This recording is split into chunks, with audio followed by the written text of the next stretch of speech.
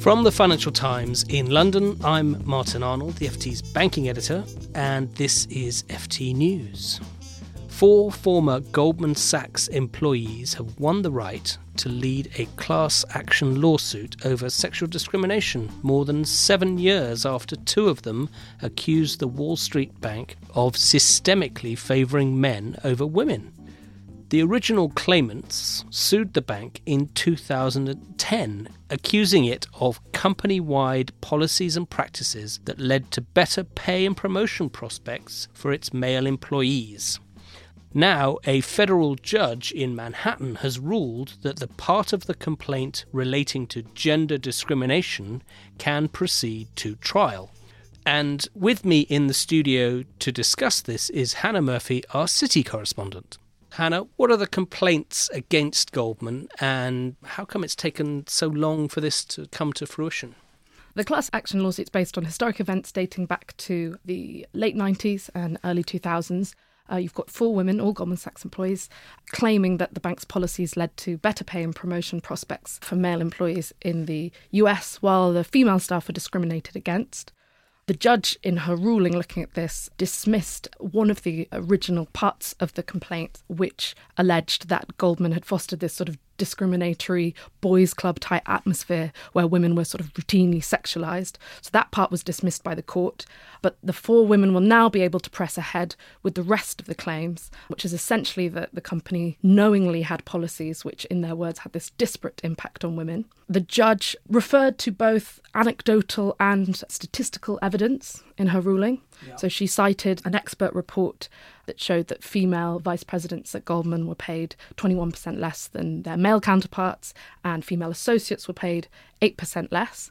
And as to anecdotal evidence, the judge said that she'd received sort of emails, business records, internal and external complaints around a whole range of things, from sort of sexual harassment of women by male colleagues, gender stereotyping, pregnancy stereotyping, verbal abuse, sexualised banter. Right, that's pretty damning stuff. What did Goldman say in response to this? The bank has denied all the claims, but the judge said that the claimants had provided significant proof, both that this had gone ahead, but also that Goldman was aware of these gender disparities and had failed to resolve them. OK. Clearly, in today's climate, with the whole Me Too movement, this is pretty damning for Goldman. But how bad could it be, this suit? Because there's more than just these 4 women that could join it now, right? Right. So it could be significant financially. So if successful, it's a class action lawsuit. So that would mean as many as 2,300 women would be eligible for compensation. So that's all female associates and vice presidents who've worked in Goldman's 3 main revenue-producing divisions in New York since July 2002. And if they were based elsewhere in the US, that would be from September 2004. So that's sort of the financial impact. But it could also, as you say, be significant reputationally. It's coming at a time of sort of growing pressure on companies, not just financial services companies, to improve conditions for women in the workplace, whether that be around better pay, ensuring greater representation at senior level, wiping out discrimination. As you say, we've had a number of awareness campaigns, such as the Me Too campaign around sexual harassment, which went viral towards the end of last year. Our colleague Madison's coverage of sexual misconduct at the Men Only fundraising dinner in London, which was attended by people in the finance industry, among others.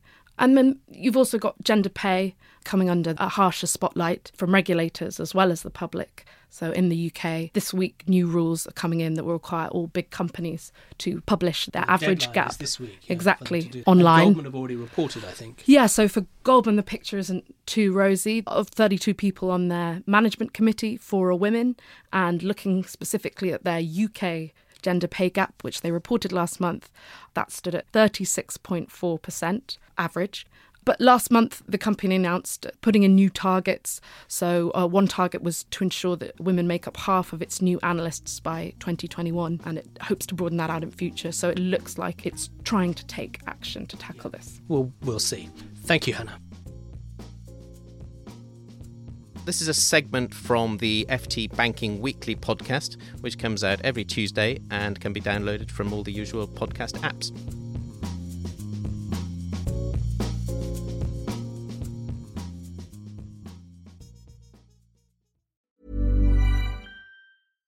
Support for this podcast and the following message come from Corient. Corient provides wealth management services centered around you. As one of the largest integrated fee-only registered investment advisors in the U.S., Corient has experienced teams who can craft custom solutions designed to help you reach your financial goals, no matter how complex.